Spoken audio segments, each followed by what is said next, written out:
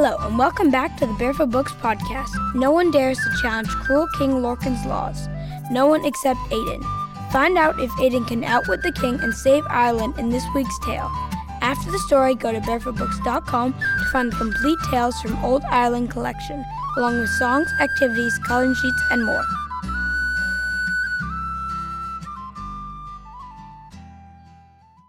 This story is called Son of an Otter, Son of a Wolf. Long ago there was a king of Ireland named Cormac, who ruled wisely and well. One summer he decided to make a tour of the island, spending a while in each of his palaces. His wife went with him, but his 3 beautiful daughters asked to stay behind to enjoy the warm weather at home. While the cat's away, the mice will play, and so it was with the daughters. There was a big lake below the palace, and nothing would satisfy them but to go swimming there, although they had been often warned not to. While they were in the middle of the lake one day, a great otter raised his head. The girls made for the shore as fast as they could, but the otter overtook the youngest and swam alongside her. When the day came for King Cormac to return, his daughter stepped out to meet him. But when the youngest went to kiss her father, he drew back. "Get out of my sight, girl," he shouted. 3 months ago, when I left you, there was a maiden's look in your eye, but now I see that you are with child. Crying and moaning, the girl told her father what had happened with the otter. "I believe you," said the king at last. "It could not have been avoided, and it may all turn out for the best." Time went by, and the girl gave birth to a fine young boy. The old king was delighted, for his only son had died many years before. He called the boy Lorcan, and he carried him on his shoulders everywhere he went.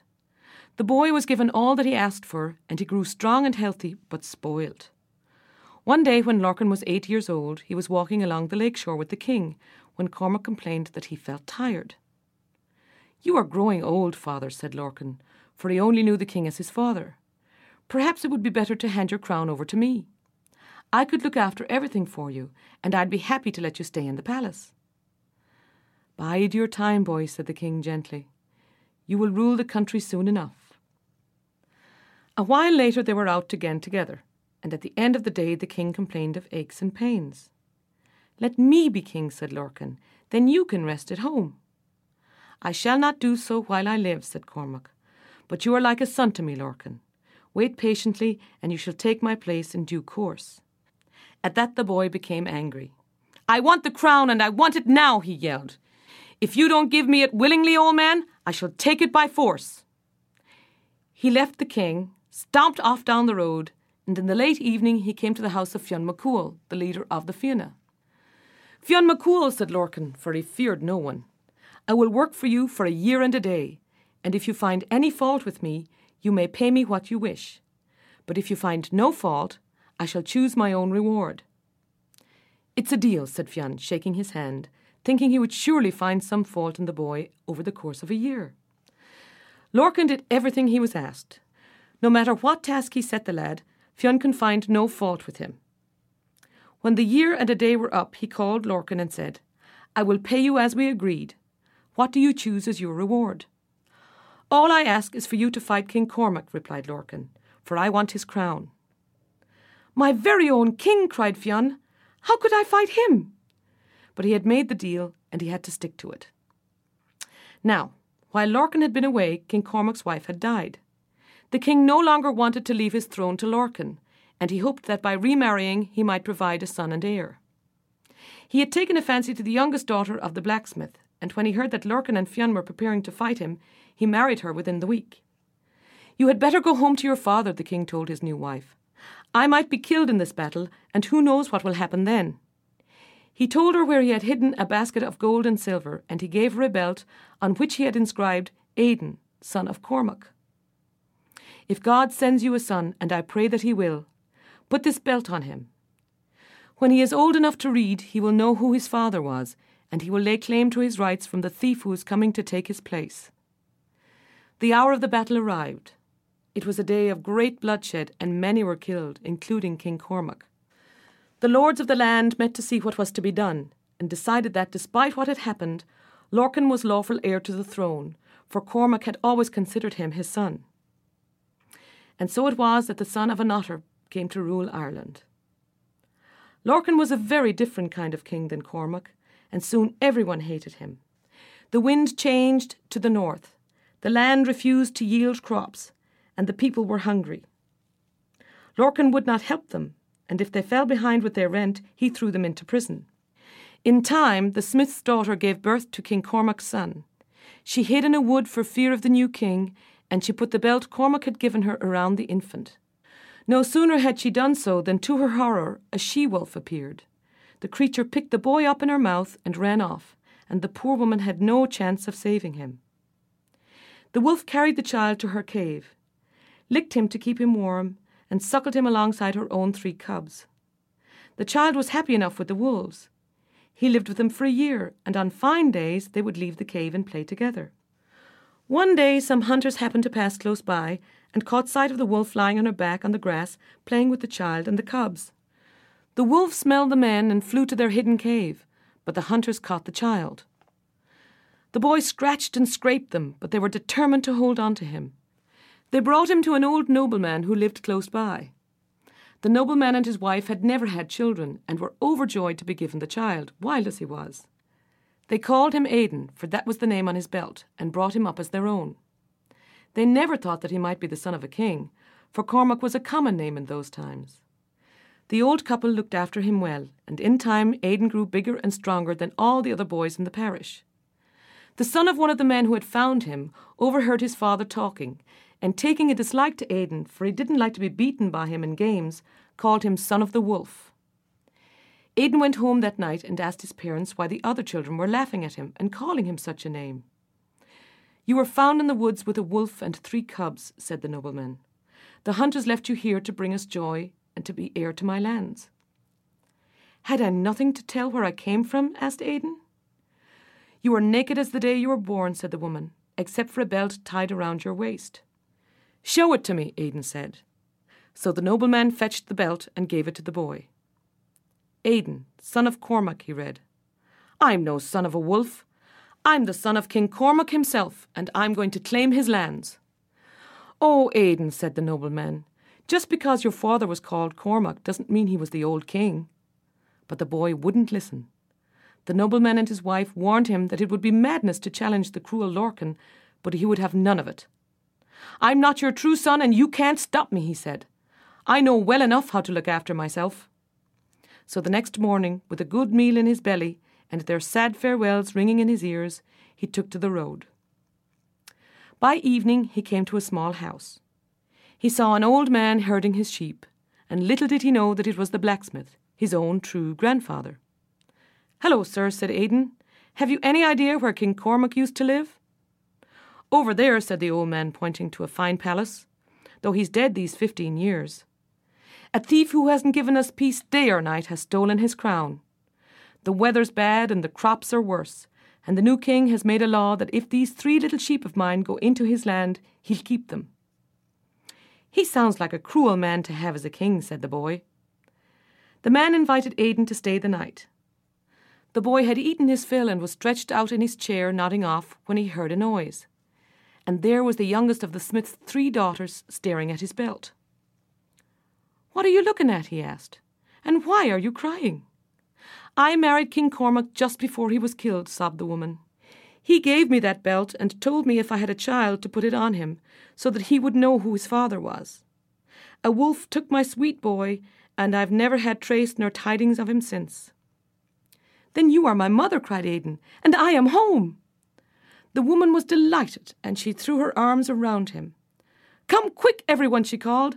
"I've found my long-lost son, the child of King Cormac." The family stayed up late, drinking whiskey and celebrating. During the night, the talk turned to the wicked king, and how someone had to sit up every night telling him stories. If they didn't satisfy him, they were hanged in the morning. "Run out and check the sheep," said the old man to one of his daughters at first light. Soon she was back with the news that there was a hole in the wall and no sign of the sheep.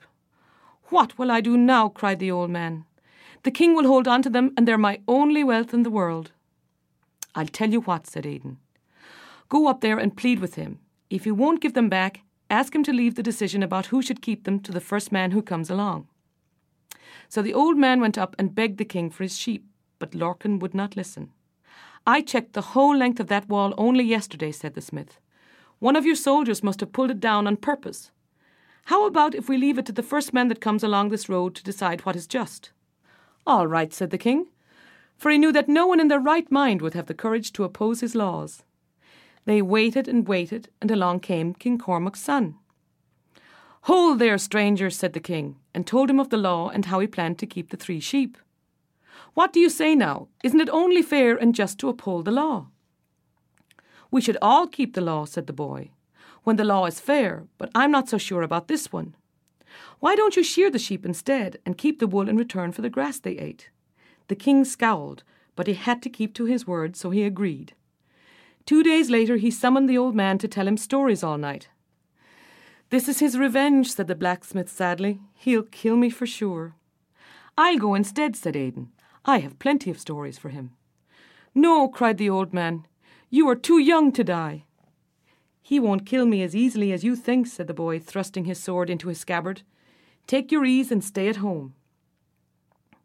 I've come to tell you stories, said Aidan, when he was brought to the king's room. The old blacksmith was taken ill. Very well, said Lorcan, stretched out on a bed of birds down by the fire. But you'd better be good. He turned his face to the wall with the sheets drawn up over his head, and the boy began. When dawn was breaking the next morning, the king turned to face him. Not bad, said he. Thank you, said Aidan. But I don't believe you heard the half of what I told you, for you were sleeping most of the night. I was not, said the king. I haven't closed my eyes in sleep these 7 years at least. Then, said the youth, you must be half an otter, for they're the only creatures I know that never sleep. The king's face turned red with anger. Don't say that again, boy, he cried, or it'll be the last thing you say. If your mother's alive, said Aidan, go and ask her. The king went out of the room and came back in a few minutes. She says I came from King Cormac, he said triumphantly. He's my father. The king asked Aidan to come back again the next night, and as before, he covered his head while the boy went on with his stories. In the morning, the king praised Aidan again for his storytelling, and Aidan replied that he couldn't have heard the half of it, for he'd been asleep. I heard every word, said the king. Then you must be half an otter, as I told you before. I warned you not to say that again, cried the king, reaching for his sword. I have a sword too, cried the boy, drawing first and holding the point to the king's throat. Don't kill me, cried the king desperately. I'll give you anything you want. Go back to your mother, ordered Aidan, and tell her that you must know the truth about your father. So Lorcan went to his mother with Aidan by his side, and the king told her that she must be truthful or the boy would kill him. The old woman told Lorcan about the day that she and her sisters went bathing, and how the otter came to her. The boy's right, she finished sadly. You are no son of King Cormac. I always knew there was something strange about me, said Lorcan slowly. I can never sleep, and yet I need to sleep. My tiredness puts me in such awful rages that I do the cruelest things. I know, said the woman quietly. I've always been afraid to tell you where you came from, for fear of your anger. Up spoke Aidan. Before another week is out, I could give you the power of sleep, King Lorcan. That is what I wish for more than anything, said the king. If you can help me sleep, I will give you half my possessions and the crown after my death. It's a deal, said the boy, and he persuaded the king to put it in writing. Have you any good boats? Plenty, said the king. Fetch one and bring it here, said the boy. Anchor it in the middle of the lake, make your bed on deck, and I promise that you will sleep. And so it was done. The boat was brought, a bed of birds' down was made up on the open deck, and King Lorcan lay down to sleep. 3 days and 3 nights he slept, and he never woke. And what was in the lake but his father? The great otter caught the smell of his long-lost son, came up in the night and dragged King Lorcan down to the very bottom of the lake. When the servants went to check the king the next morning, they could find no trace of him. The king has disappeared, they said, and only Aidan knew where he had gone. He went to the lords of the land and showed them the letter that King Lorcan had written, passing the crown to him in the event of his death. And in time they agreed that since the king was gone, and he had no son and heir, the boy could be king in his place. Aidan sent for the nobleman and his wife to come and end their days with him. He invited his grandfather, his mother, and her sisters as well. Then he put out an invitation to the 4 quarters of his kingdom. Rich and poor gathered, Festivities took place as had never been seen in Ireland before, and the people were overjoyed that a new young king was ruling over them.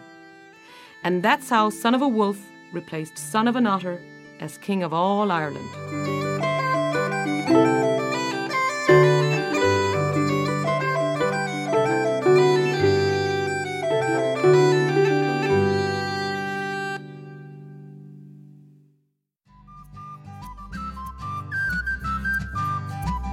That's all for today's episode.